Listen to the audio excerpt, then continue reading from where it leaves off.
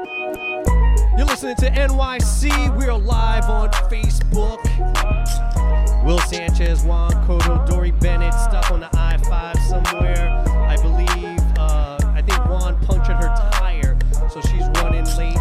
Our special guest tonight, Derek Sparks. Before we get to Derek, we're here at the backyard, 3820 South Fernand Street, home of the brisket, fried pickles, deviled eggs, 14 beers on tap, 10 big screen TVs, music, family, friends, great place to be. We want to give a shout out to all the veterans. It's Veterans Day.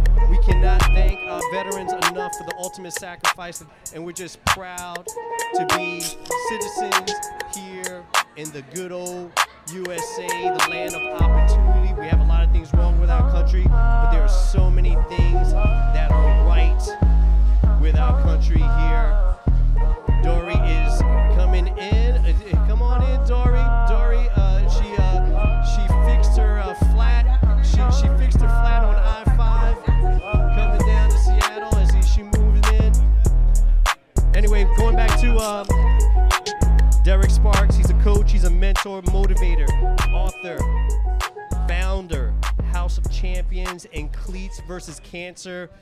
Before we get to anything else, there's so much to talk about. We've got the Mariners saying some things. We've had the Seahawks playing great. Eli leading some comebacks. The Cougars are on the prowl. So much to get to tonight. But let's get to right off the bat, Derek, your Cleats versus Cancer. Let's touch upon that before we get everybody else going on. Just tell us a little about Cleats versus Cancer and the date and everything else that goes along with it.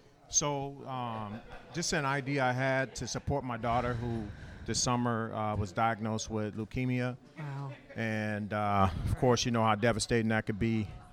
She's a football lover, man, grew up around her dad, you know, watching me coach, seeing some of Dad's highlights, going to Cougar games, so on and so forth. And so, you know, people been asking me, hey, how can we help?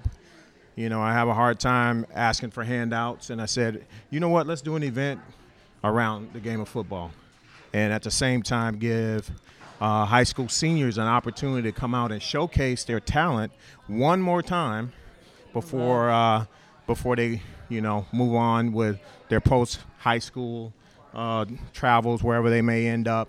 But I've heard that over the years, of course. Juan, you know this, players are always looking for opportunity to play college football, and this would be an opportunity for them to come out and showcase one more time.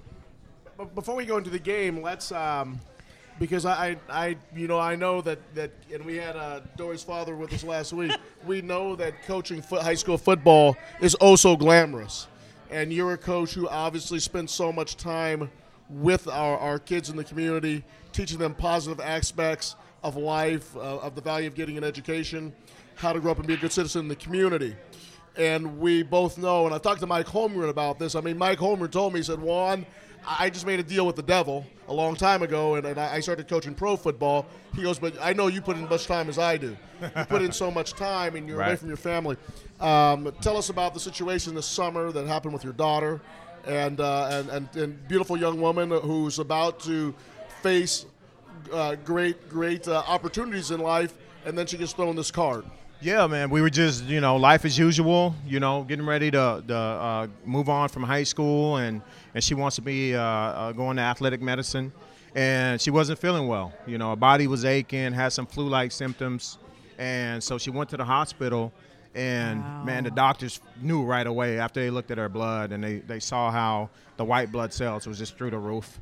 And, you know, devastating for an 18-year-old, beautiful girl. I mean, her hair is like she has this big hair with the big ringlets, and lo and behold, man, it just kind of rocked our world. But she's been a trooper. She loves Jesus, man, and she told me, hey, Dad, I talked to God, and he told me that everything's going to be okay and the race is not finished. And she said, I'm claiming the victory. And man, when she said, I'm claiming the victory, it spoke to me, right? As a dad, I was like, okay. I started getting motivated, right? As a dad, what went through your mind? So 4 words that no parent could ever want to hear. Your child has cancer. Right. What happened? Devastating. I mean, I've cried. We've all cried. You know, she has sisters Her mom, everyone's then cried buckets of tears, man. It's been tough. But at the same time, what I've learned is she needed to see us strong and see us motivated and uplifted, and because that's how she is. Lately, it's been tough. Her hair came out. The steroids has caused her face to swell. She don't look like the same kid, and that's what's really tough. Her eyes kind of sat back in her head a little bit. But, what do you do, man, but fight back? So, we just, every day, we're prayerful. We got a lot of folks who are pulling for us. The coaching community has been amazing. I mean, college coaches, former players, former NFL players, Super Bowl champions. Actually, high school teams are wearing these Claim It bracelets that we got made for her. They just have her favorite Bible verse on the inside with her name, and on the outside it says, "Claim it and live victorious." And so just that alone, when she see people that she don't really know representing for her, supporting her, you can't do anything but cry and be motivated, and I think it's worked. I think that what sounds like, and I don't know your daughter, but I'm a coach's daughter. Okay. And so a lot of what we learn as coaches' daughters is we learn how to be strong, we learn how to be leaders, and we learn how to take whatever adversity we have and use it as a positive. And it sounds like your beautiful daughter has taken those lessons and those experiences and is teaching us, you and her mom, and the other adults in her world to take that and how do we move forward and be positive with this. And reading your story and her story is so inspirational, Derek. Whatever we can do to promote, I want to put this on our Schoology website at the school where I teach and get more people involved. I'd love to take it to other high schools. Whatever we need to do to promote this event, let's do it. Let's do it. Absolutely. Cleats versus Cancer. As a coach's daughter, I can't think of a better title. So yeah, I'm in it, all in. Going back to your daughter's passion and love for Jesus Christ, I think of Zechariah chapter 4 verse 6. Not by power, not by might, but by my Spirit, says the Lord. And I'm trying to think about how did you work on pulling your family together, and how's Mama doing? Man, everybody's good. I mean, under the circumstances, we went through a rough patch, but again, I think her spirit helped motivate us, and so you couldn't help just hearing her and how she wants to be a vessel, and she said, hey, this happened for a reason. And she said, out of all the girls, I'm glad I got it. Whoa. Out of all her sisters, she's glad she was the one. And I was like, man, how do you even, wrap your mind around that? Yeah. I'm like, she's so mature for an 18-year-old.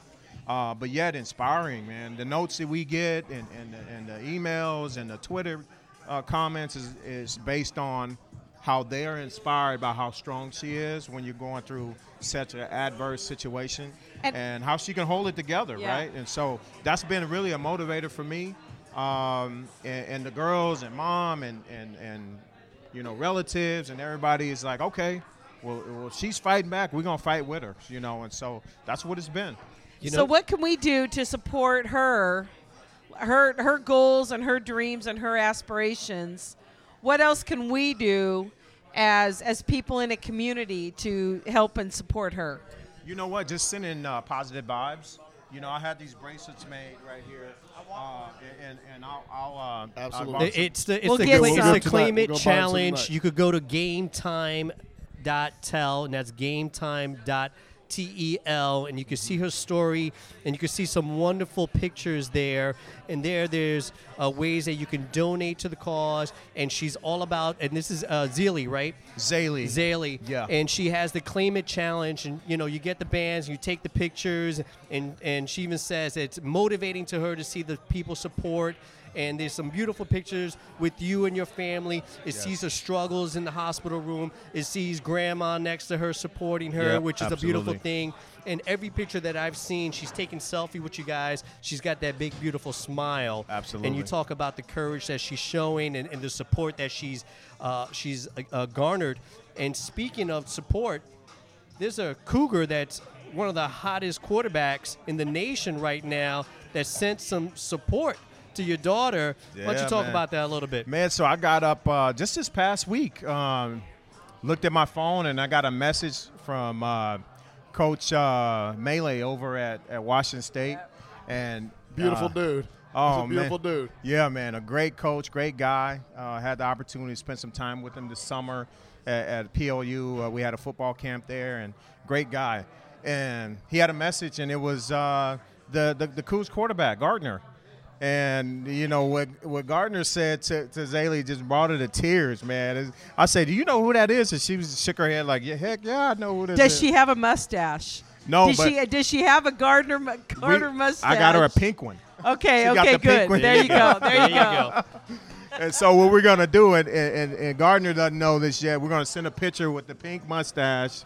You know, Perfect. yep. And then Coach Leach and his staff, Right. Coach Emmerich, sent her a care package with a Coug football, some of their gear that they wear, autographed. That's beautiful. Yeah, autographed memorabilia and a personalized note to her. You know, just kind of giving her a pep talk. And man, it just it brought me to tears. That's Whoa. You beautiful. know, and for your alma mater to be there for your child, it's amazing. Cougar Nation is live. And- Cougar and- Nation is live, this was just a it's week ago, across right? the U.S. Just a week This ago. is a week ago. Yeah. So, this quarterback is hot right now. Everybody wants his time. You know, if it's a different kind of cat, he's maybe full of his bridges and full of himself. But no, he's taking the time to send your daughter a personal message as she goes through ALL, acute lymphoblastic leukemia, through her struggles and him recognizing. And that's absolutely beautiful that's happening Yeah. with her.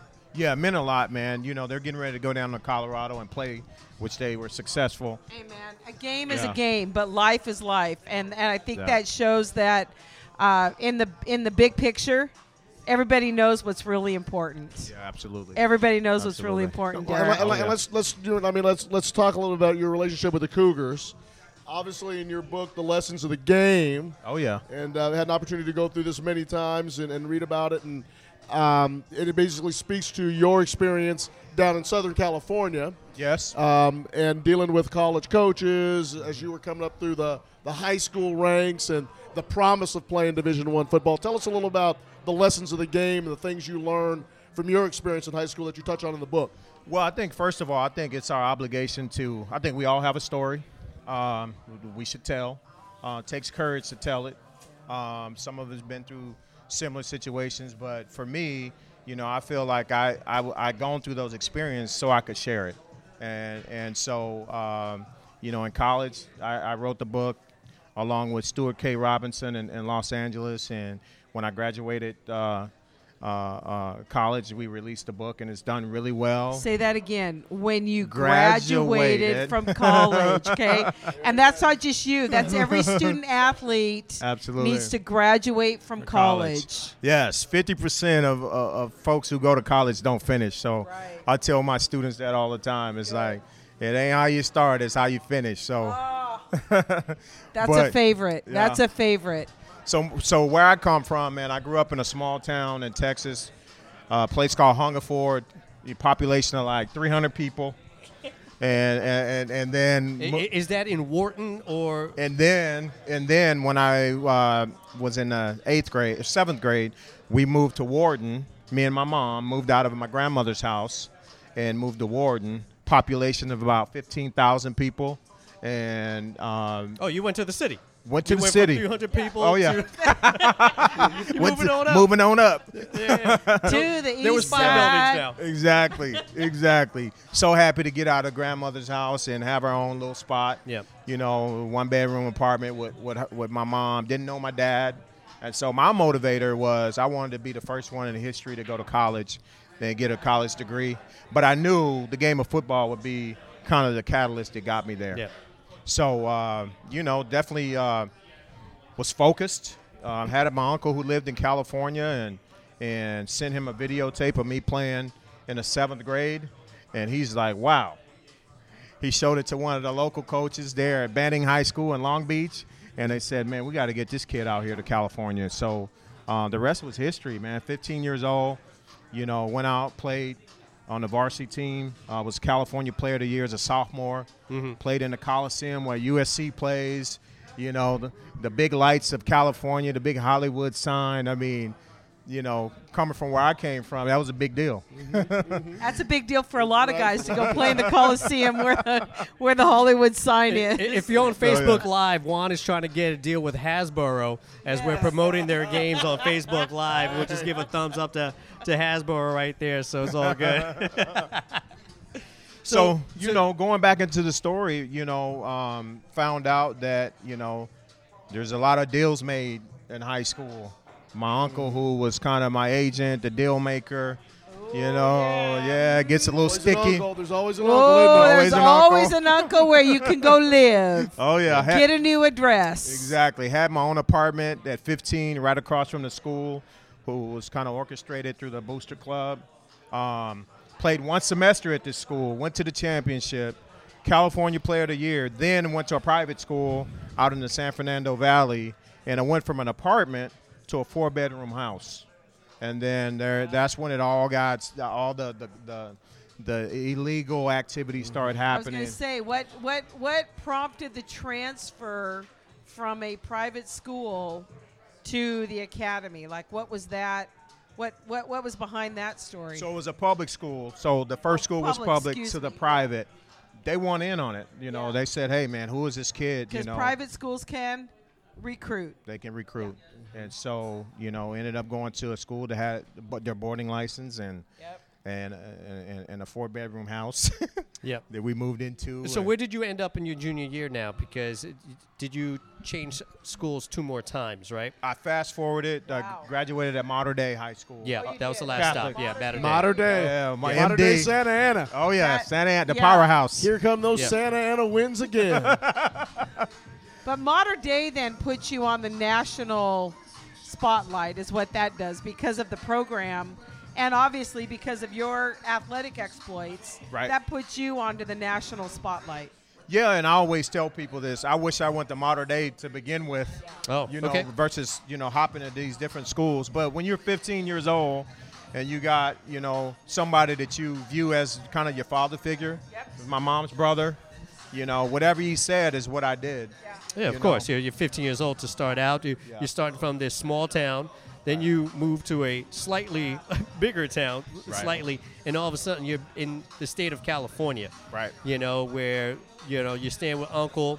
I'm not sure how your upbringing was, but kind of the letter of the law was whoever was the head of the household, and I'm pretty sure your uncle was kind of saying this is the way we kind of flow in, and this is what you need to do. Yeah. So it's a lot of expectations on a young man that's now playing football in a big-time state, big-time program, staying with someone you had never stayed with before, and trying to follow the rules of the house more than the rules of what's happening with, jumping around from school to school.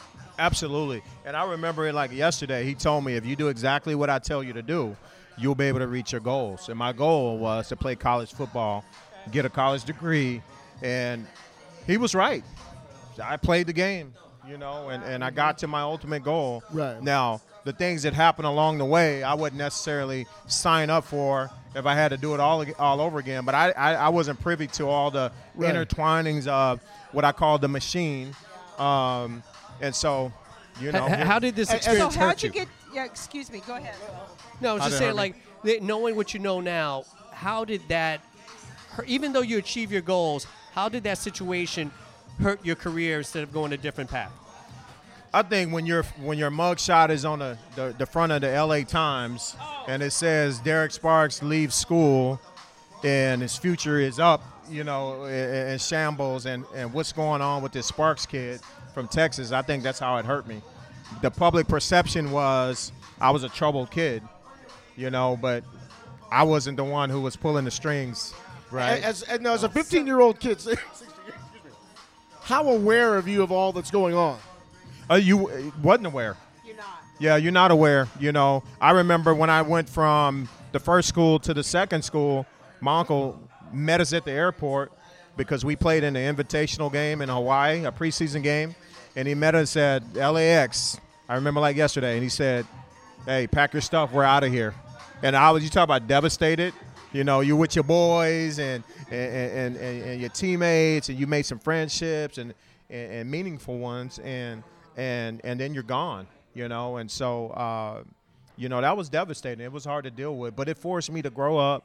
It forced me to be in some difficult situations early on, and I think it served me better, as I went on to college and had to be on my own and all that good stuff. So I try to take it in stride. I always say that things happen for a reason.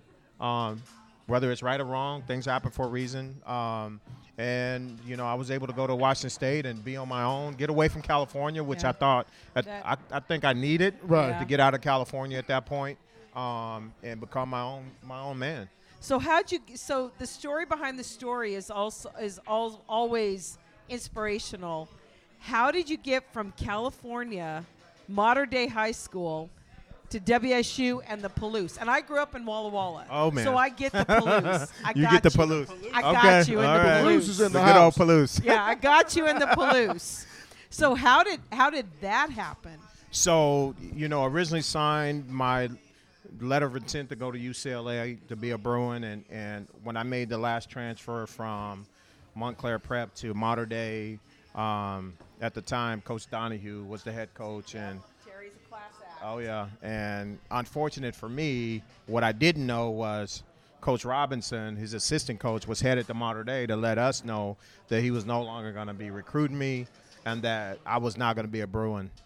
And so you talk about devastating, hit me right in the chin. And that was your senior year? That was my senior year. That was your senior year. Senior And what year. was their reasoning behind no longer recruiting you and putting you on that let's sign him list? Because it hit the Of newspapers. the situation that happened. Yeah, the controversy was in the LA Times, and it was like a firestorm. It took off, and the league stepped in and launched an investigation about the inner workings of the transfers, and that's when they requested records, they requested my grades.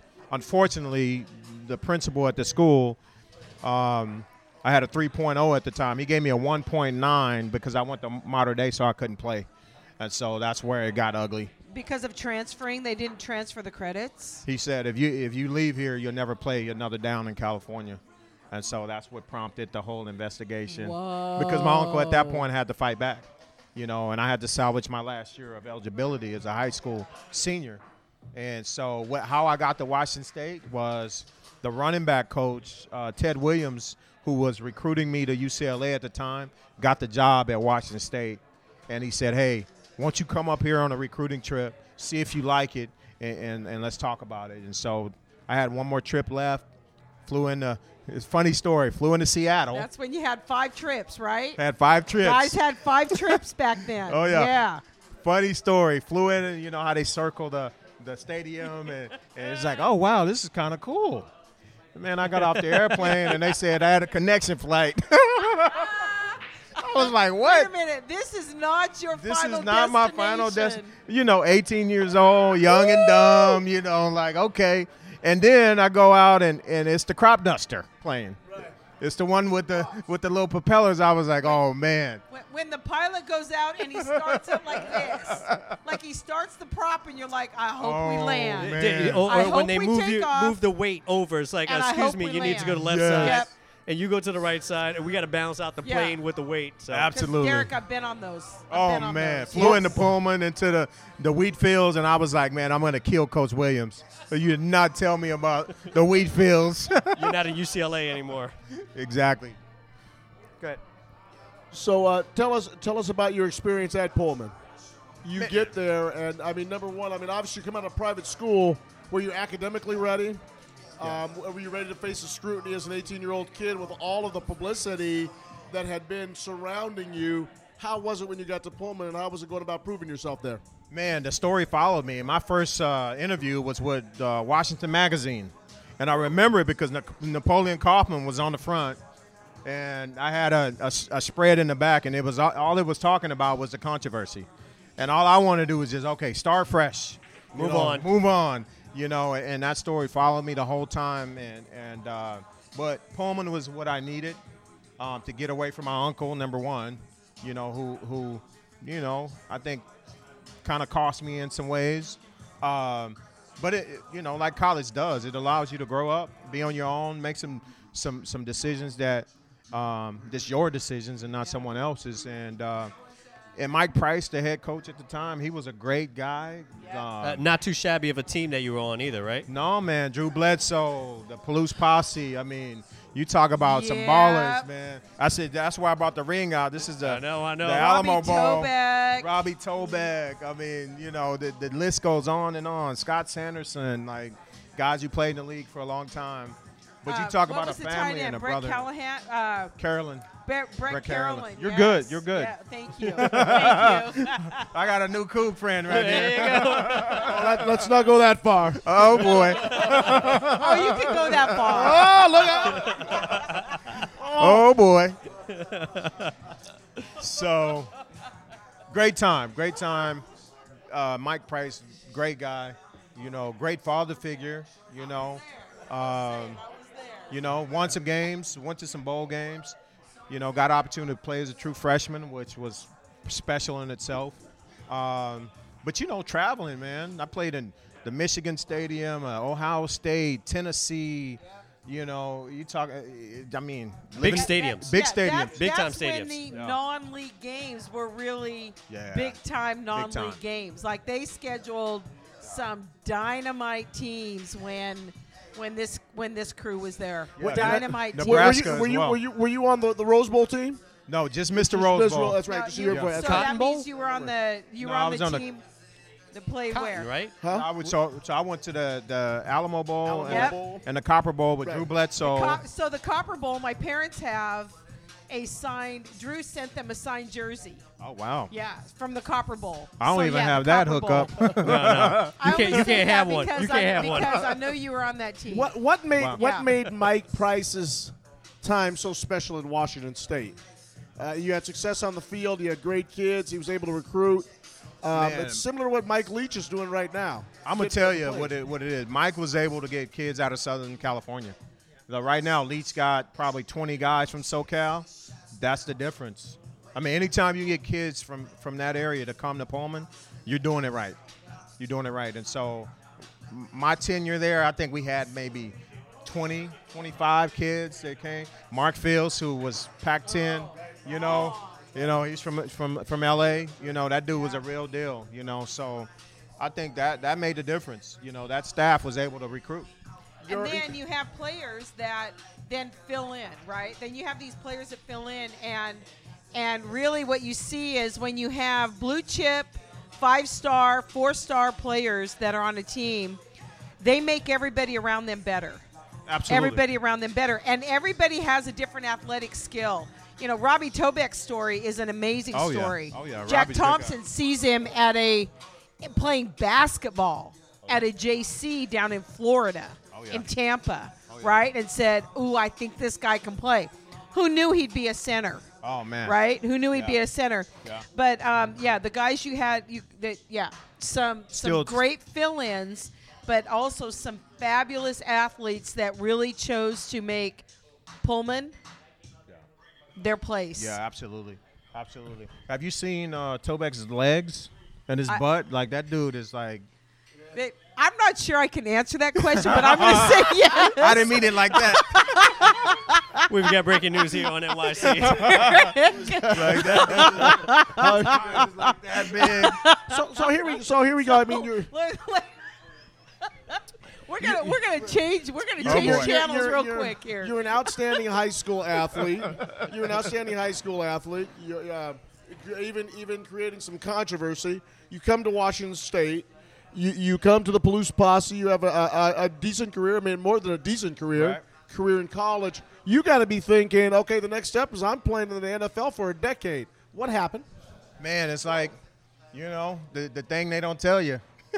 You know, it's like we grow up and we have the the thought about, you know, playing this sport at the highest level, but you don't know the inner workings and the business aspect of it. And then your body, for me, my body started falling apart, you know. And you're probably one of those guys, I mean, you probably maxed out all of the body you had. Absolutely. You're packing on muscle. You're trying to get as strong as you can. Make yourself as physically big. Because you're not Eric Dickerson. You're not 6'4". Right. And the body starts breaking down a little bit. Yep. Ended up having major shoulder surgery in college, and it took me probably a whole year to recover from that. A rotator cuff, front and back. Front and back. And I did Wait that. a minute, front and back on yeah. the rotator cuff. Oh yeah. And I did that trying to block Willie McGinnis at the Coliseum. So, Oh boy. Oh boy. you know. And so, Yeah, oh was yeah. either Willie McGinnis or wait a minute. When my brother played, it was Junior Seau.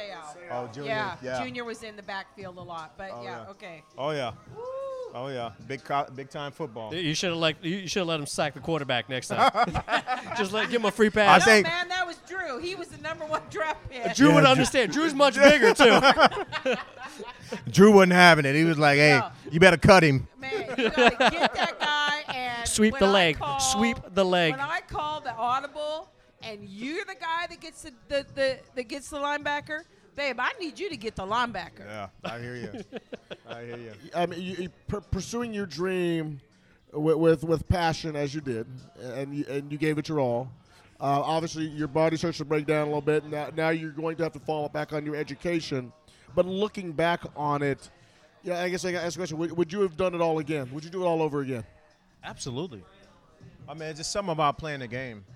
You know, now that I'm coaching and I'm looking at these young faces now, and they're living out their dreams, and I see myself, you know, through them, and vice versa. They want to pick my brain about, you know, when I was playing. I mean, every time I step on the gridiron, man, it's like when I was like doing it the first time again, all over again. And I'm not even in pads, right? Yeah. And so would I do it all over again? Of course, man. You know, now we're old and beat up, and them days long gone. Well, they say that football is not a career; it's a lifestyle. It's a passion, and unless you have the passion for the game, it never becomes that lifestyle, right? And when you grow up in that environment and you play in that environment, the passion you have to pass it on, what we're really passing on are the life lessons that Absolutely. that these young people get through athletics. Absolutely. And I don't think there's anything more powerful. The classroom is one thing, but what you learn through athletics takes it to a whole nother level. So Yeah. share out with us. You're at PLU, part of the Lutes. Go Lutes. Part of that. That's an amazing tradition. Yeah, we're learning. Amazing tradition. Yeah. It's hard to come after the Westerings, you know. I tell you what, every Westering played at our football camp. So that's an amazing tradition. So share with us what you are able to now pass on and share with the players at PLU. Yeah, I think I'll start with Garfield. You know, I had an opportunity to have a relationship with Ted Howard over at Garfield, and they were looking for a head coach, and I wasn't sure if I was the guy, but I knew some guys, and, you know, and I gave him some names, and then we went back and forth, and he was like, well, why don't you do it? And after I saw the challenge, that's when I got motivated. It wasn't necessarily about coaching the game of football. And you know how things happen when you're not looking for it, and it kind of just, you know, presents itself. That's kind of how Garfield happened. Mm-hmm. And, you know, took a 1-9 team, Coach Juan, you know. Absolutely. Yeah. With Coach Robertson and Anthony. Yeah, Coach Stewart was Coach there at the Haley. time. Oh, Coach Stewart was there. Yeah, and Really? Coach Stewart was doing Coach a great Stewart job. was there. Yeah, doing a Yeah. great job, but that's Yeah. a tough gig. Yeah, you had Yeah, Coach tough Haley. kid. Coach Haley'd come over with you. Coach Coach Bellinger, who's Yep. down at Chief Leschi, doing a great job Oh, yeah. down there. Man, so fortunate that guys wanted to come over with me. You know, young head coach, first time doing it. And so I surrounded myself with people who was better than me and smarter than me, you know. And so I think that was the recipe for success, right? That's a And- smart man that does that. Any head coach, right, out there, surround yourself with people that do it better than you. And that means that everybody's there for the right reason. Absolutely. Yeah. Absolutely. So lo and behold, you know, we came out with the same group of kids, and they competed. We ended up starting a tutoring study hall, and I think that contributed to our success because guys are eligible to play, But you went a step further, and 4 years ago, Will and I were at Franklin High School, and Will was my general manager, and so I was head coach over there, and put that program together. And you saw something that we saw. We see kids going from couch to couch. Absolutely. And their nutrition is bad. Sometimes their academics aren't getting done because they've got more stress going on outside of the classroom, outside of the football field. Yeah. And you started putting together opportunities and places for them to live. Absolutely. So, got a devastating call one day that one of my players, Carrington, had been living in a hotel.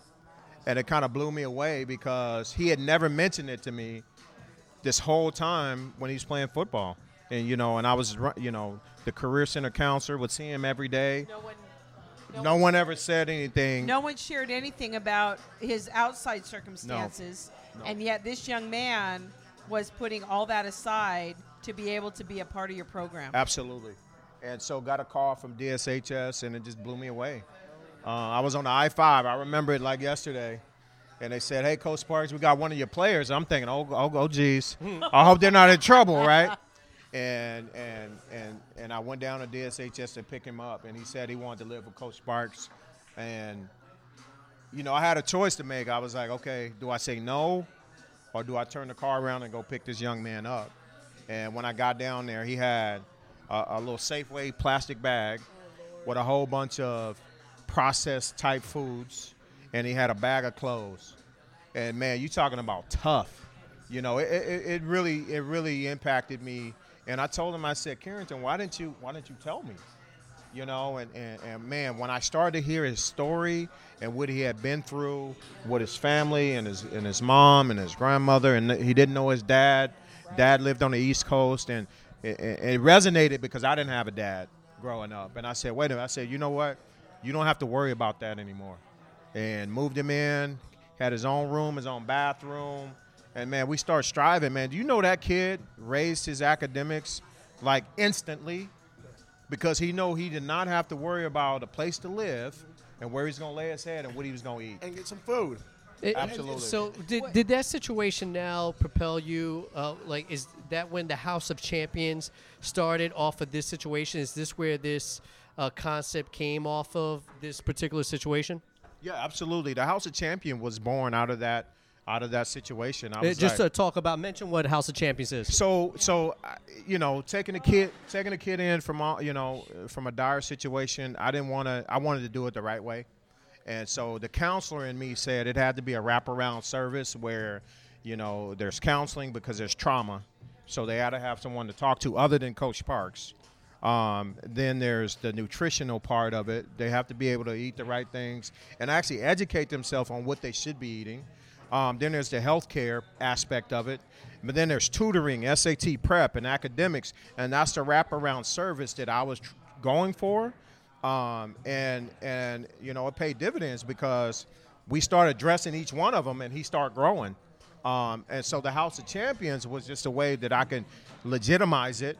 So it wasn't just me doing it like on a whim. It's like, no, I want it to be right. I want to have, other adults involved through a nonprofit and where we can help service other students that's in the same need. And I believe it's a model that if like a Bill Gates or someone grabbed it, it could be a House of Champions in every community that is near a school, because every school has a list of kids who do not have a place to live. Yeah. It's so interesting because, and in the grace of God go I was very, very fortunate. My mother worked at the VA hospital for many years. My dad worked at Boeing. My mom grew up in the central area. She wanted her first son to go to O'Day. I got 12 for 12 at Catholic school. Got to go to school in a unique environment. I'm an O'Day guy, and I think that people get lost in the sports end of it. We get lost in the sports end of it. Absolutely. But the thing that I think about in terms of my experience as 5 years head coach at Highline High School, the year I was at Franklin, you have to understand that football is secondary to so many different things. Right. But football is it's not even what you're doing a lot of the times. Right. You know, you're Absolutely. really dealing with kids, and it boggles my mind. And sure. We had some kids who had some problems when I was growing up in Catholic school, but nothing to me on the magnitude of what I was dealing with in my 5 years at Highline and my year in Franklin. Right. But here's the deal that athletics does. If it wasn't for athletics, Keeps them coming.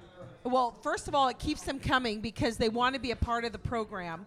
But the other piece is that if it wasn't for athletics, you would have never gotten the call. If this Absolutely. kid hadn't been in football, that call Right. wouldn't have come to you. Absolutely. Which started the whole process going. Yeah. So thank you so much. And I'm guessing he wasn't the only one, Oh, no. right? He wasn't the only one. Others came to the surface Right. because of the one that was strong enough to say, you know what, Coach, I want to be with you, and I'm willing. And you laid down. You said, look, all these pieces need to be in play, and they buy in, and they Right. buy in because of the trust. Absolutely. They buy in Absolutely. because of the trust. Oh, yeah. I started to be curious, and I pulled back the layers on how many other kids are in the same situation. And what I found out in Seattle Public was there's thousands of kids who are in the same situation. And then I got really curious, and I looked at it on a state level, and there was 31,000 people or kids who had the same need. And it just, I'm like, how so? How could this be living in a free America where there's all this wealth? Right. And you have our Right. very natural resources, which is our youth, Right. who don't have a place to call home. Right. It just it was sad to me. Because it becomes this piece where people don't want to say that they need anything, right? They don't want to say that they are in need. It's embarrassing for a kid. It is. It Yeah, is. especially And for and kids, those right. kids that are homeless, that are living in Tent City. I had a couple of students last year that were living in Tent City, and they were brave enough to share their story personally. And then we went to the city, we went to the district, and we got them housing, and we got these pieces. But the piece is that there's so much secrecy and shame behind it, and the kids are then, they get stuck. They get stuck, and unless they have somebody they feel they can talk to and share this information with, then they are stuck as well. So Yeah. thank you for starting the process and stopping, right? Stopping the cycle and putting it in another direction. And Absolutely. we need to have more of that. And so I'm hoping that we will post on the website what we can also do to continue what you started at Garfield. Thank you. Derek, I appreciate Derek, now that you and I are becoming older coaches, it. Right? you know, it's so weird how that. He how used that the happens. O word. But let me ask you this: when you talk to younger coaches, when you go to clinics, and now you and I are going to clinics, and these younger coaches who desperately want to be head coaches are coming to us. Many of them young Black and Latino men in their mid-20s, early 30s. What are the fundamentals that you talk to them about of working with our kids in the community? I think for me is just making sure your heart's in the right place. I think, you know, one of the things about moving on to college football is I'm able to reflect on how much unnecessary selfishness that goes on in high school with adults, you know, and it's like, wait a minute, what's the motive here? You know, are we about winning football games? Are we about self? Are we about what, like? And so that's the first question, is making sure that you want to be a head coach or you want to be even an assistant coach. You want to do it for the right reason. And the need is so much greater than just football. If your heart's in the right place, you're going to find that those coaches are doing way more than just coaching X and O's. And are they willing to do that? Because it takes a concerted effort and time and your own money to drop a kid off, to get a kid a bite to eat, to buy a kid a shirt or a tie or something, some necessity that they need. And what I've heard, you know, is coaches don't care enough about certain kids, and you know, and it's like, you know, that's not the right way But to didn't do you it. find didn't you find their craving for it? Didn't you find their craving? Not they just don't want everybody wants attention. I want attention Sure. still. But didn't you find they were craving for the discipline? Didn't you find they were craving for you know, they want to dress up on Friday. They want the coach to mandate it, but they want to dress up on Friday. They want structure. Kids do. Structure, right. They do want structure. They don't know what it looks like. No. But once you put it in place and you give them the why behind it, and then they see it work, it's like, oh, okay. Now I understand why, we have study table. Now I know why we have, Hitting all the hot spots. This is a business trip. When we get on that bus and we go down to the stadium, that there's a way we have to carry ourselves. Yeah. There's a way we have to address adults. Yeah. There's a way we have to talk to the referee. There's a way we don't use the N-word, and why. What's the why behind it? And so, even in the music, they thought I was crazy because I said no N-word in the music. And they were like, what? Huh? What? Yeah. Now, what you listen to on your earphones is something different. Right. But when a parent walks in here, an administrator walks in here, We out. and they hear that, I'm held accountable for it. So we just going to get that Yeah. straight Yeah. from the top, right? But all those little things, I think, was the very reason why we were successful at Garfield. When my dad first took the job at Whitworth College, and they were really trying to change the culture, they'd had many losing seasons in a row, and trying to change the culture. The first thing he did is got every player, travel gear, travel bag, and travel gear, and it was sweats. But everybody got on the bus with the travel gear on. They look good too, and your huh? bag. And when you came off that bus, man, you look good. You look good. Look like a And- unit. Right. You look like a unit. And the other thing was, he said, look, when we have a long bus trip, and at Whitworth College, you had a lot of bus trips. Nobody went by plane. But the other thing they had is that when every player came out of the locker room after the game, win or lose, everybody had a pizza, their own pizza. Nice. Like food to college kids is a big deal, right? Is a big deal. And so those were the things that get players to buy in. You wanted to be on the travel team. You wanted to work hard to be on the travel team. And those are the pieces that then these guys now still come back to my parents in Spokane at the Whitworth games when they come back for those games. And these guys have families, they have kids, and they all come up and they want them to meet the coach that changed how they decided to live their life. And some of these kids are from California, some were from Hawaii, and they didn't have running water. And my dad recruited them from Hawaii to Spokane, and they were able to now provide for their own families. Wow, so that's what you're amazing. talking about, right? And it doesn't matter the level of the college athletics. Doesn't matter. It does not matter if it's NAIA, Division III, Division II, D2, D1, whatever it is. When you set it out there as to what the expectations are, and they feel prideful about what they're doing, they take that into their real lives, and they win into society. And that's thank you, that kind of Derek. thank you. Thank you for Yeah, what you're I appreciate doing. it. And that's really where you are now. I mean, you're at one of really, in Division III football, one of the great programs, one of the greatest coaches in the history of our country, Frosty Westring. I was very fortunate. I got 45 minutes with him at the Tacoma Dome one night. Nice. And to hear his stories and hear how passionate he still was after he retired about the game. And tell us about Frosty Westering's influence on PLU football right now. I mean, you just walk through the doors and you see the influence. I mean, he's memorialized. He is. He had books out. He and my dad coached against each other. Okay. Yeah. And so our current head coach, Brant McAdams, I just sometimes I take my hat off. I had to take my hat off because you walking into some big shoes like that. You got to be cognizant of the past, Right. but be ready to move on into the future. And I think he's done a great job at balancing that. Of course, having 100 student athletes is used to the Westering way. And then here you come in and you got a new way of doing business. Right. It could be tough, man. And just seeing what he's done this year and how he's done it and how he's able to finesse keeping some of the past and massage that into the future. I think, PLU is on the rise again, headed to another national championship. We're recruiting kids. We want to keep kids home. We want them to play right here at home, and so their family don't have to travel. And so, that's what you're going to see from us as a staff. We have a very talented staff. You'll see us in the community. We're coming by your school. We're recruiting your kids, and we're going to take care of them. you know, and so my experience as a D1 player and now being D3, it's a little bit different.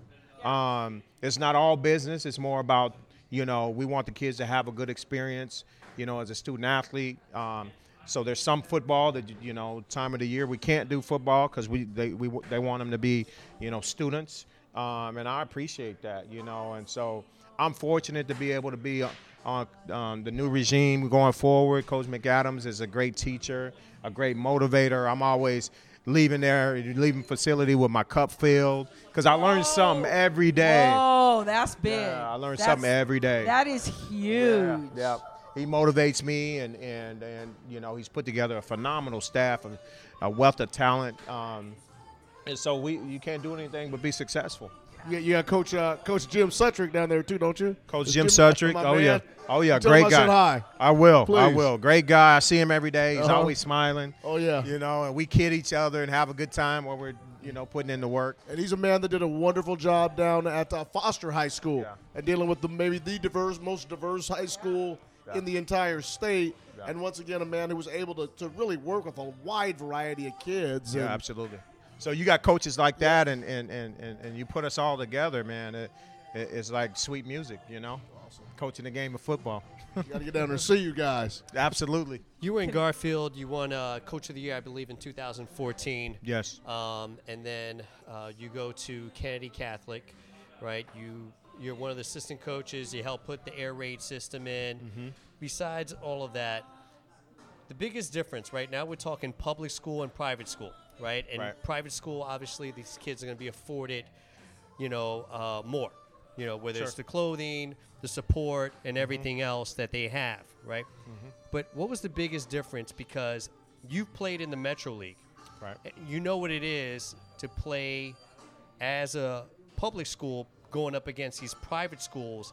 Mm-hmm. Back on the East Coast is not like that. You can play public schools against private schools throughout the season, but when it comes to playoffs, they're separated. The public schools do not. It's the non-parochial against the parochial, or the non-public public. It's like that in New York, New Jersey, Connecticut.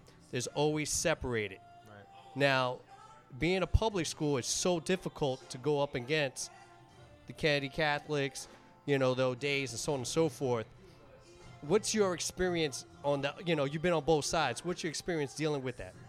Man, you know, it's, you know, I got to say it right. I don't want to piss some people off. So, you know what? Just say your truth. That's all we got to do. You just say you. You know, just do you. I look at like a Corey Sampson at Rainier Beach. You know, he's taken lemon and made lemonade and went to the state playoffs and then went to the Dome and played in the championship game against your alma mater. Just beat Lincoln this weekend. He went out to Tacoma and beat Lincoln in the Lincoln Bowl. Yeah. First time in history that a black head coach is playing in a Dome. You know, and so I think it's doable. You know, I think. But should it be doable? Because it's not equal footing. It's not equal footing. But hold on.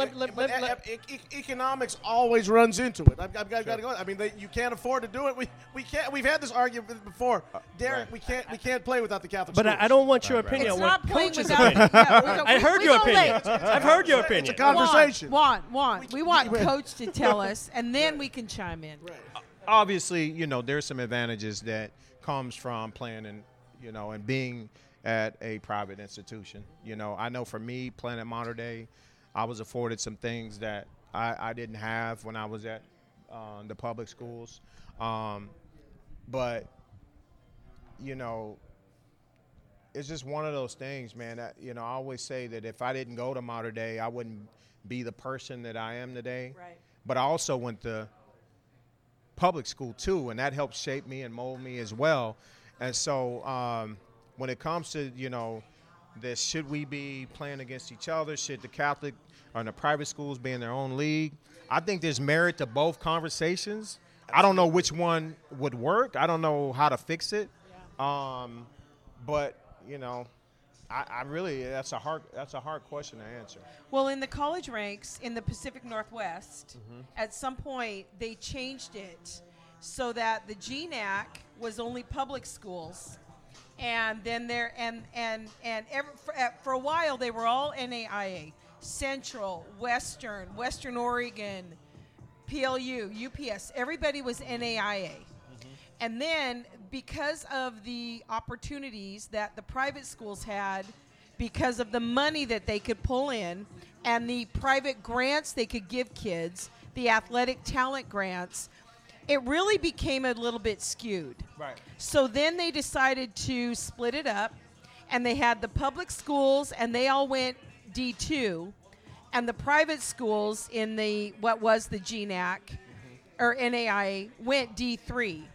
And it really did even the playing field because of the recruiting stipulations that are in D2 and the recruiting stipulations, so that everybody now in D3 was on the same plane.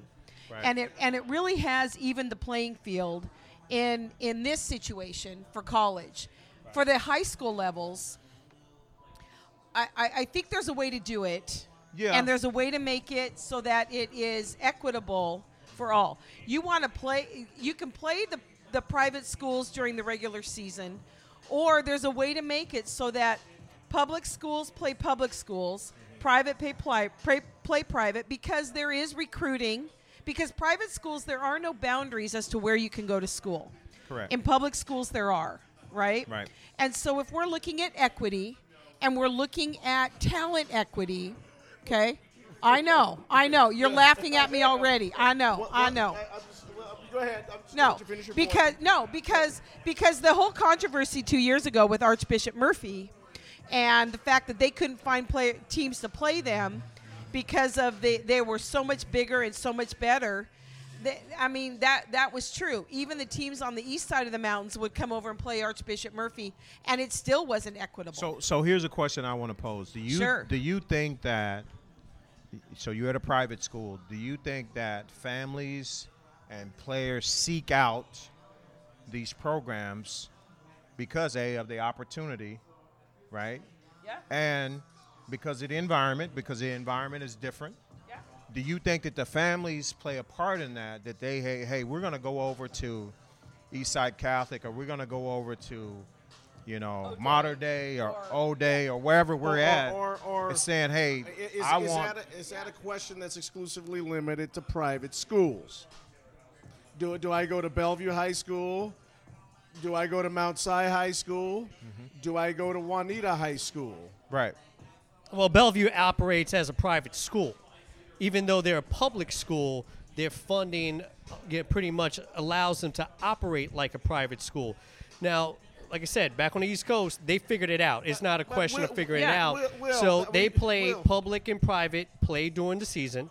But when it comes to playoffs, then you go into your separate categories and you play. And so for the first black public school head coach to finally get an opportunity in 2018, after all of these years, and now they're in the same league that everybody else is in, that they're having a great season, but they're third in the Mountain League. Right. It just kind of shows you it's so hard to keep up with the Joneses when the Joneses are always 2 steps ahead. It's almost kind of, if we're going to bring, race or other issues into it, some races are afforded that they're going to have a leg up on it. And I'm not talking about not playing during the season. I think all the teams should play, conference, not conference, but it would be nice to see it really separated in the public and private in the playoffs. There's a lot we can speak to that, because I noticed that when I go to Catholic church on Sunday, there's not a lot of black Catholics in there. But when I go to Kennedy High School and we were playing the games at Highline, there certainly was a lot of black Catholics there. Sure. When I go out to Eastside Catholic, there is a plethora of Samoan and there's a plethora of black Catholics. So I'm amazed how this diversity question gets started. And Will, you keep bringing up something that happens on the East Coast where there are more than 400, 500, 600 schools. In New Jersey, in New York, there's about 600 schools that play football. They're all separated into division. They're not playing against each other. Yeah, absolutely. But it's the same amount of teams. If we look at the Mountain, the Sound, there's not. It's the exact same amount. There are 10 high schools in the state of Washington that are statistically significant in regards to private schools. And, Derek, as we know, I didn't want to play Kennedy. But So they have Catholic, 1,500 O'Day, fans that were paying Blanchette, $6 a piece that went into our budget. Lakeside. I can name But enough to create their guys- own division right here. Right. So I mean, for we have Metro- enough in the Metro to create their own they- division. So my question is, Yeah. why hasn't it been done? You Money. know why? It's the money. It's the money. We're It- not it- talking about that. We're talking about what it'd be, because it'd be great to see, because if it was broken down like that, maybe schools like a Franklin, maybe some of these schools like Cleveland will now have an opportunity to get up off the floor. But Right. when the big guy is always going to push everybody else down, then you're going to recruit heavily to Garfield and to Rainier Beach. but- and it's Because not those Seattle- teams you're worried about. You're worried about the other The, teams the in Metro League, bottom. the Metro League tiered the divisions. So you have the They upper teams finally playing tiered the Right, divisions they- like right. tennis has been for years. Right. They Just they so you tiered know, the we've been division. that right. way for years. Right. And that's a start. And obviously there's going to be a new executive director of the But- WIAA here in the next couple of years. And I assume I'm going to make the assumption that it's probably going to grow into a little bit more modern league too.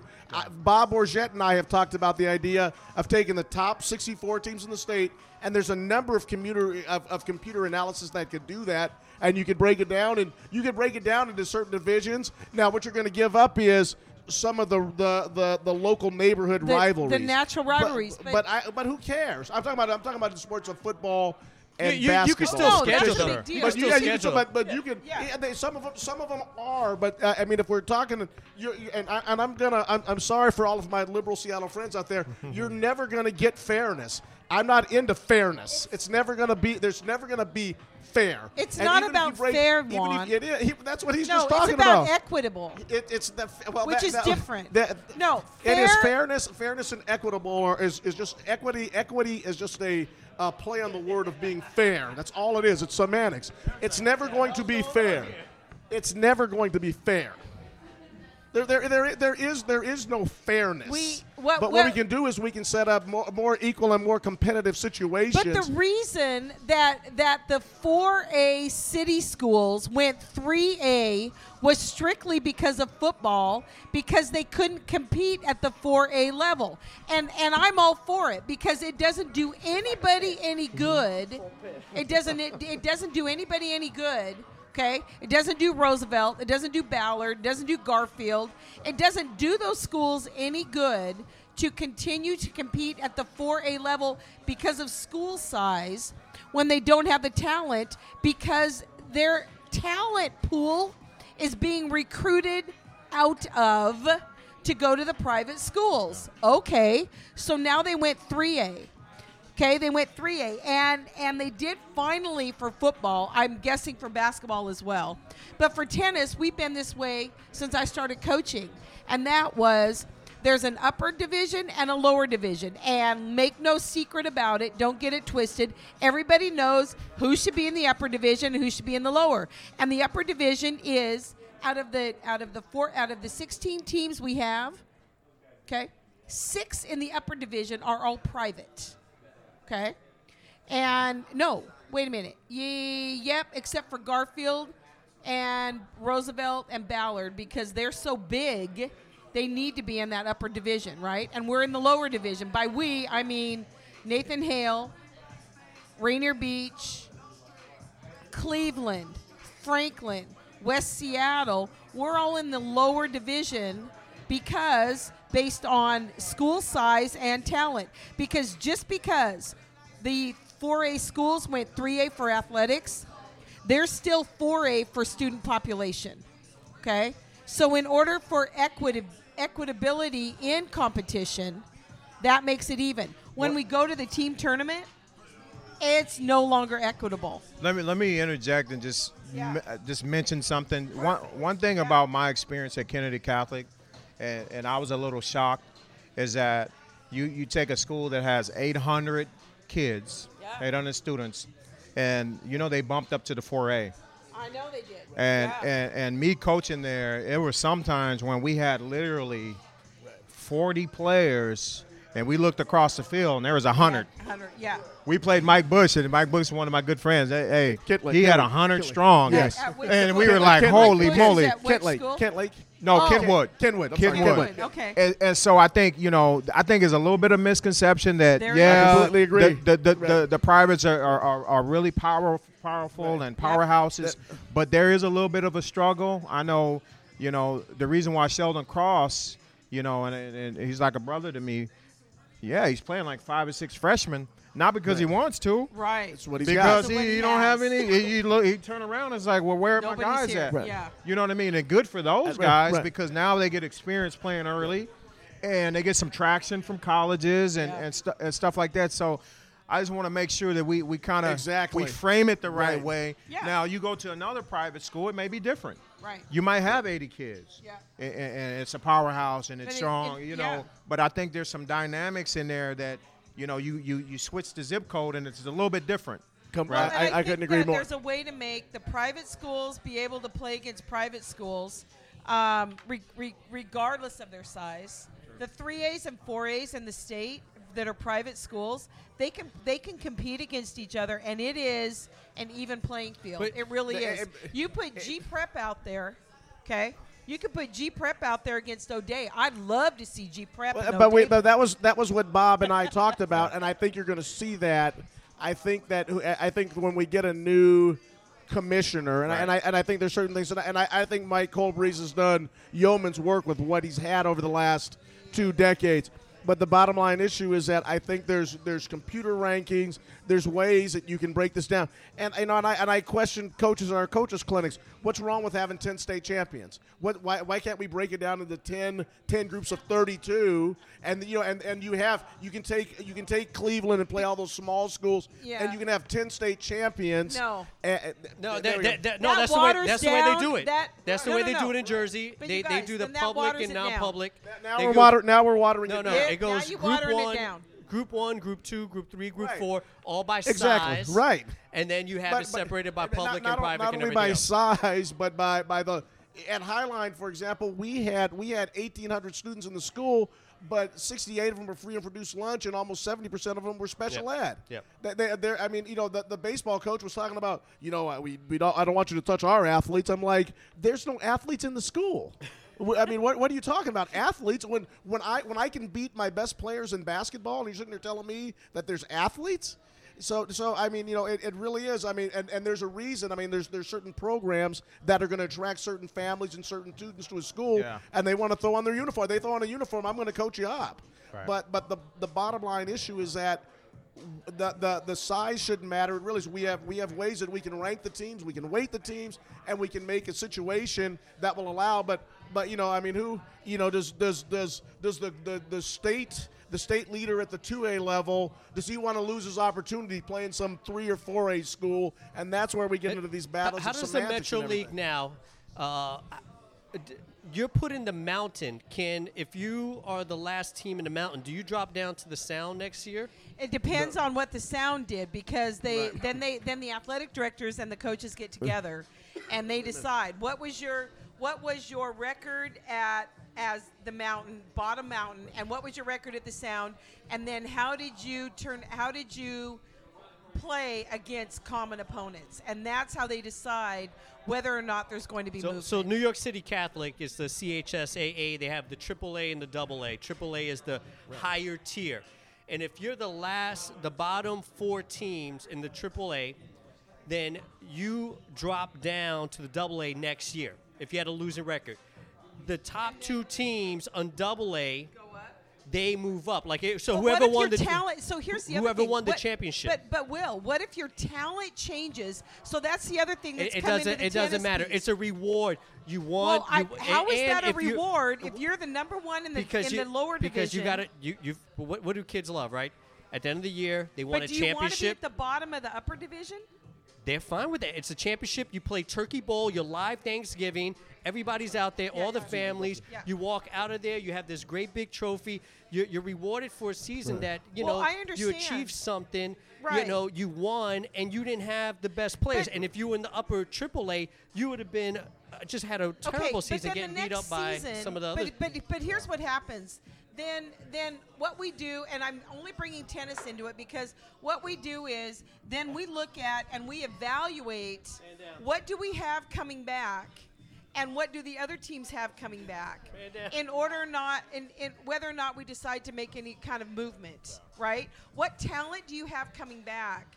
And that determines whether or not there would be any movement. Because if you're number one, like last year we were undefeated in our division, right? We went 7-4 overall, but we were undefeated in our division. But in the team tournament, we didn't beat the team that was the bottom of the upper division.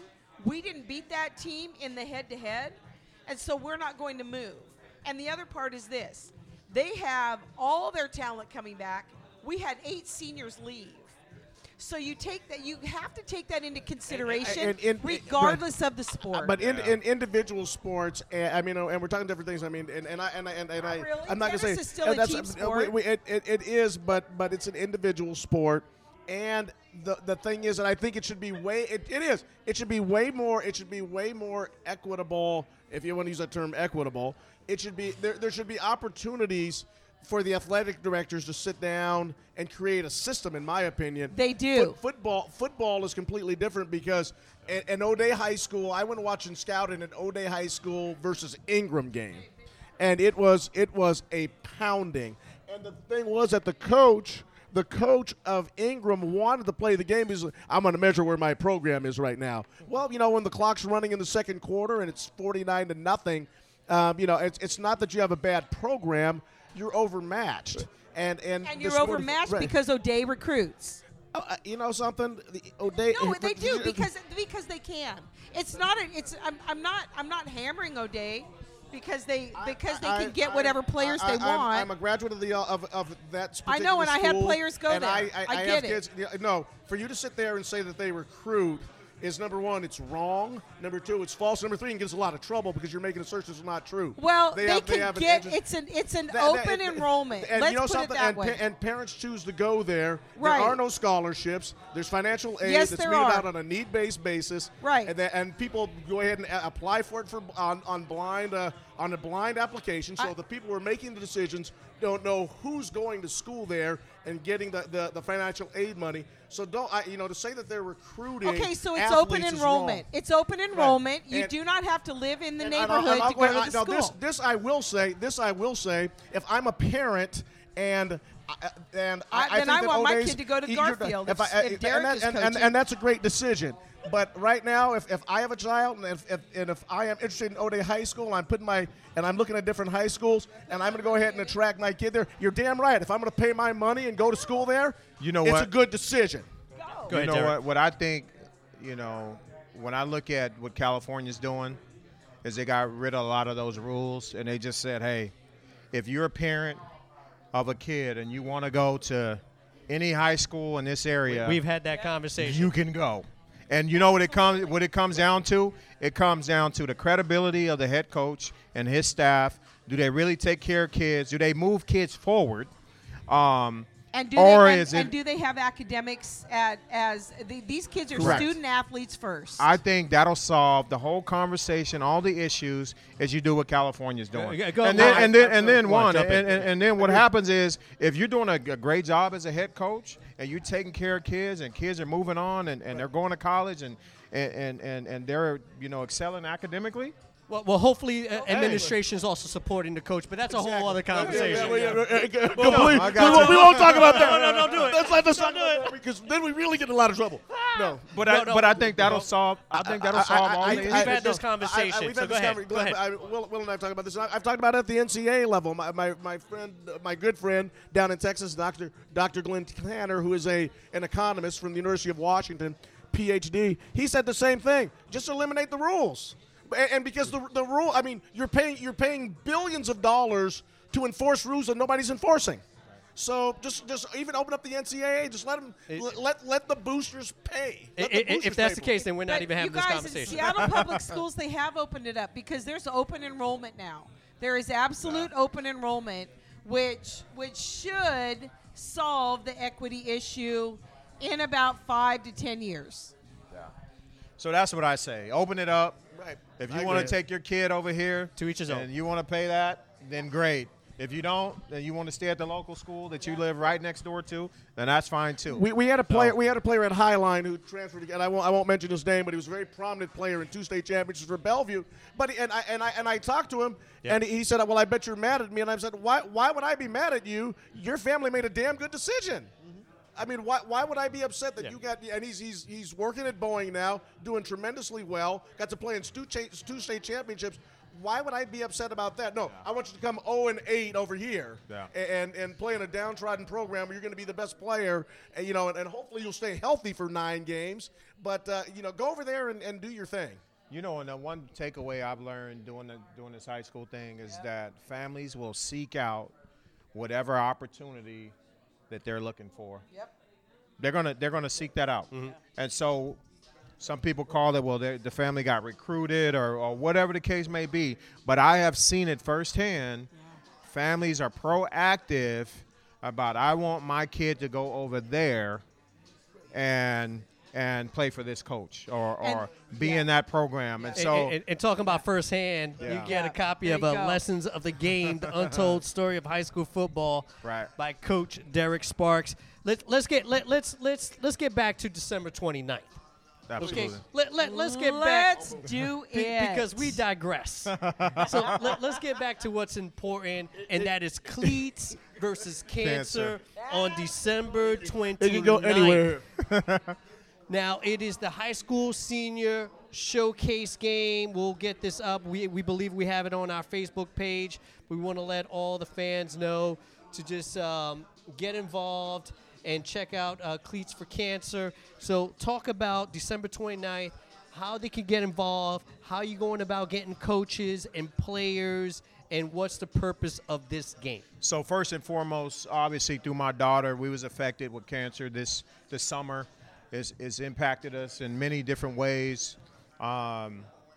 Negatively, it's been tough, but also some positive has come out of it as well. And one of the positives is my daughter is an avid football fan. She loves the game. And I said, man, we're going to do a game in her honor, but also not in her honor, but other kids who are fighting cancer and leukemia, whatever form of cancer it is. And also give high school students one last time to suit up and go out and showcase their talent. As a high school coach, we always hear that from kids, especially seniors, like, man, if I had one more game, if I had one more opportunity, right? Every player, including those that win the state championship, one more game. One more game. And so we view this as an opportunity for those kids to have an opportunity to showcase their talent. D3, D2 schools are able to be out and mingle and evaluate players. D1 schools obviously, they can't. That's dead weight for them. So how do the players, coaches, get these kids on the team or get them looked at? Do they have to it's simple. Submit? You're looking for seniors? It's just seniors? Just seniors. Yeah. It only can be seniors. The high school senior showcase game. Yes. Cleats versus Cancer on December 29th. Right. So what do the coaches need to do to promote their high school senior? All we're asking the coaches to do is to nominate a player. Nominate your player. They have to be a senior that they feel like can play college football, right? Any level. At any level. Any level. D3, D2. Okay. If they happen to be a D1 kid and want to come and play in the game, that's fine. Yeah. But we're focusing on the underrepresented players who don't get the kind of opportunities that the D1 kids get. Hey, there's kids in high schools right now that aren't getting recruited. So here's an opportunity for them to showcase, and we're just asking the coach to nominate a player. Our players, and how they do that is on our Twitter page. Okay. They just send a direct message and say, hey. That's Cleats versus Cancer on Twitter. How are you approaching coaches right now? And being that you're a college coach right now, how are you approaching? Do you need help? Do you need help with this? How do you do Absolutely. it? So we're asking coaches to get involved. Yep. We're going to be putting together, a couple head coaches there, and I'm going to leave it up on them to build the staff. Absolutely. But we're saying, hey, come coach. Yeah. Come coach, come get involved. I want to do a social the day before the game, of all the high school coaches to get in the room and mingle. And NYC might have to come down there and do a Oh, show. yeah. We're going to have to come down there and do a show. So go to Twitter at CleatsV And then now you'll see Cleats v. Cancer High School Football Showcase. There's plenty of information there. So at Cleats V on Twitter, and we'll make sure that we put that information on our Facebook page, and we'll try to promote that as best as possible going forward. December 29th at the French Field down in Kent, a charity high school football game showcasing the senior players. Yep, absolutely. All senior players that might have an opportunity to play D1, D2, D3. Have the coaches recommend them. Have you got buy-in from the officials yet? So I got a couple contacts with officials, but Juan, that's something you can help with. Absolutely. We're going to need a game announcer. We're going to need a guy to do the clock. We're going to need someone to sing the national anthem. I mean, we want to have a real. We wanted to be a real game. On that. Yeah, Okay. absolutely. Absolutely. Okay. We wanted to be special for the kids. They get to keep their game jersey. Of Okay. course, they're going to be pink. We got to keep cancer at the forefront of this. We got to give Root Sports a call. Yeah. What are they doing on December 29th? Absolutely. Come down and cover the game. Maybe we can reach out to them and Yeah, get I as think many so, people to JR. support. Let's talk to Taylor Barton, too. Yeah. Dr. Taylor Cairo. Barton. I haven't So talked to let's talk Taylor, let's but talk to Taylor. yeah, Okay. absolutely. We'll get it going. And my thing is we can raise some dollars, at the concession stands, at the ticket sales, and donate some money to kids who's battling cancer. Through my daughter Zaylee, like one thing I learned is like pillows and blankets and care packages. Like it's so Yeah. important. Yeah. Comfy clothes when you're sick. Like you don't want to be, bottled up with turtlenecks and sweaters. You want Yeah. comfy clothes when you're not feeling well. And so we want to provide that for children that's fighting cancer, and we'll do that through the Children's Hospital right here. You will. Yes. Okay, because I'm thinking that all schools have fundraisers and food drives. I'm wondering if in December, Seattle Public Schools shouldn't do a blanket, scarf, hat drive Absolutely. and have it go to Cleats versus Cancer. That'd be awesome. What do you think? And maybe we That'd get be the awesome. fans Okay, also, so whoever's coming to the game. superintendent used to be my cousin's boss. Let me make a call. Okay. Yeah. That'd be awesome. Beautiful. I'll make Things that happening call. here on NYC. Yeah. We're Make it live at the work. backyard, 3820 South Ferdinand Street. I recommend the brisket. Dory loves the fried pickles and the deviled eggs. And the deviled eggs. The fried pickles I'm and getting to the okay, deviled eggs, excuse me. Dory. Don't Sorry, get mad babe. at me. Sorry, babe. They've got 14 beers on tap. Matt, our Philly fan that just had a rough weekend as the Cowboys beat up on his Eagles. He's having some issues over there. We're going to bring Matt on later on, but he'll always take care of you when you come down to the backyard. We've got 10 big screen TVs. We've got a pool table. We've got darts. And every Monday night, NYSEA, NYC, Will Sanchez, Juan Cotto, and Dory Bennett, always talking sports and more from coast to coast with our very special guests, Derek Sparks, the coach, the mentor, the motivator, the author, the founder of so many things. It's been a pleasure talking with you tonight, and we're going to do everything that we can to support the Cleats versus Cancer. Let your friends know. Check out our page, and we're going to keep Absolutely. promoting this. And Dory's going to go out there and sing the anthem and come out with I a tennis am. team or do something. You We're didn't going to know figure that, it out. Awesome. She's going to Let's yell do at it. somebody. I will. Let's I do will it. be there. Dory, you cannot throw players at a high school showcase game out of the game. So just No. want to let you know. Oh, no, I'm just going to sing the national anthem. I'm not going to be the referee or a coach. But, you know. Hey, don't pull a Carl Lewis, though. That you can't forget the words. Oh, Oh, no. babe, I got the words. I got the words. I just want to say I just want to say this to you, my brother. I lost my son in 2011 in a tragic accident. Went to Richmond, Virginia, and I walked off the plane. and They told me my son was dead. And the four words no parent wants to hear. Your child has cancer. It's no. The 4 words no parent wants to hear is your child is dead. And I will tell you this: if there's anything that I wish for, is that my child would have been maimed enough to where I could have been there to go through the fight with him. So I'm praying for you and your family. I'm praying for your beautiful daughter, and I'm envious because you guys get to fight. I didn't get to fight. Right. And I just hope, man, you fight with every last stitch of fiber in your being, and you support her, and that you and mama are positive and being that spirit, that influence, and you fight like heck and help her get through this. And she sounds like she's got a tremendous spirit anyways, and you get through this. Yeah, absolutely. I appreciate that, man. The love and support we receive has been overwhelming. I got some wristbands I'm going to leave with Good. you guys. Yep, we want some. And, man, I'm going to tell you that just people holding that thing up and taking a photo and sending her a Absolutely. positive message. Our photo's going up. She's grown like 10 feet every time. Like, Okay. like that. I don't know who this is, but that sure is cool. You know, at POU, we do a deal called a Loot Salute. And every athlete has filled out a Loot Salute and personalized it for her. And she gets those and she reads them. And let me tell you, it brings you to tears. It brings you to tears. And so we're blessed. Absolutely. We're blessed to have a community, a sports community, a community at large that cares. But also, the reason why we're doing the game is because there's other kids who are fighting the same battle who don't have the same support. Absolutely. And so we want to make sure through her that we're inspiration for those other kids who are fighting cancer. And we want to do right by them. So can we purchase the bracelets? Okay, is that on the website? Yeah. It's Okay, on to the purchase website. The Yeah. bracelets. Okay. GameTime.tel. Okay. You can see There's- some beautiful pictures of his daughter up there Okay. with the Yeah, I've seen family those, but I wanna and be sure and that we the can support purchase. and right, all the information is there for everyone to go out there and support. And you can hear from Derek of how just sending the well wishes and the photographs of the, we call it the Claim It Challenge. And we want to make sure that we're going to go quote unquote, it's game time against cancer. Game time against Yeah. cancer. Game right. time against cancer.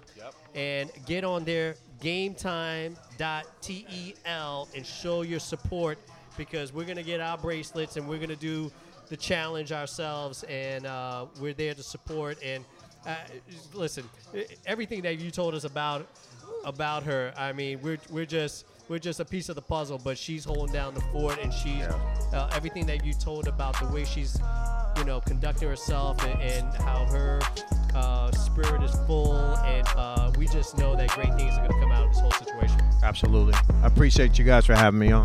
Thank you so much. Thanks for coming up here.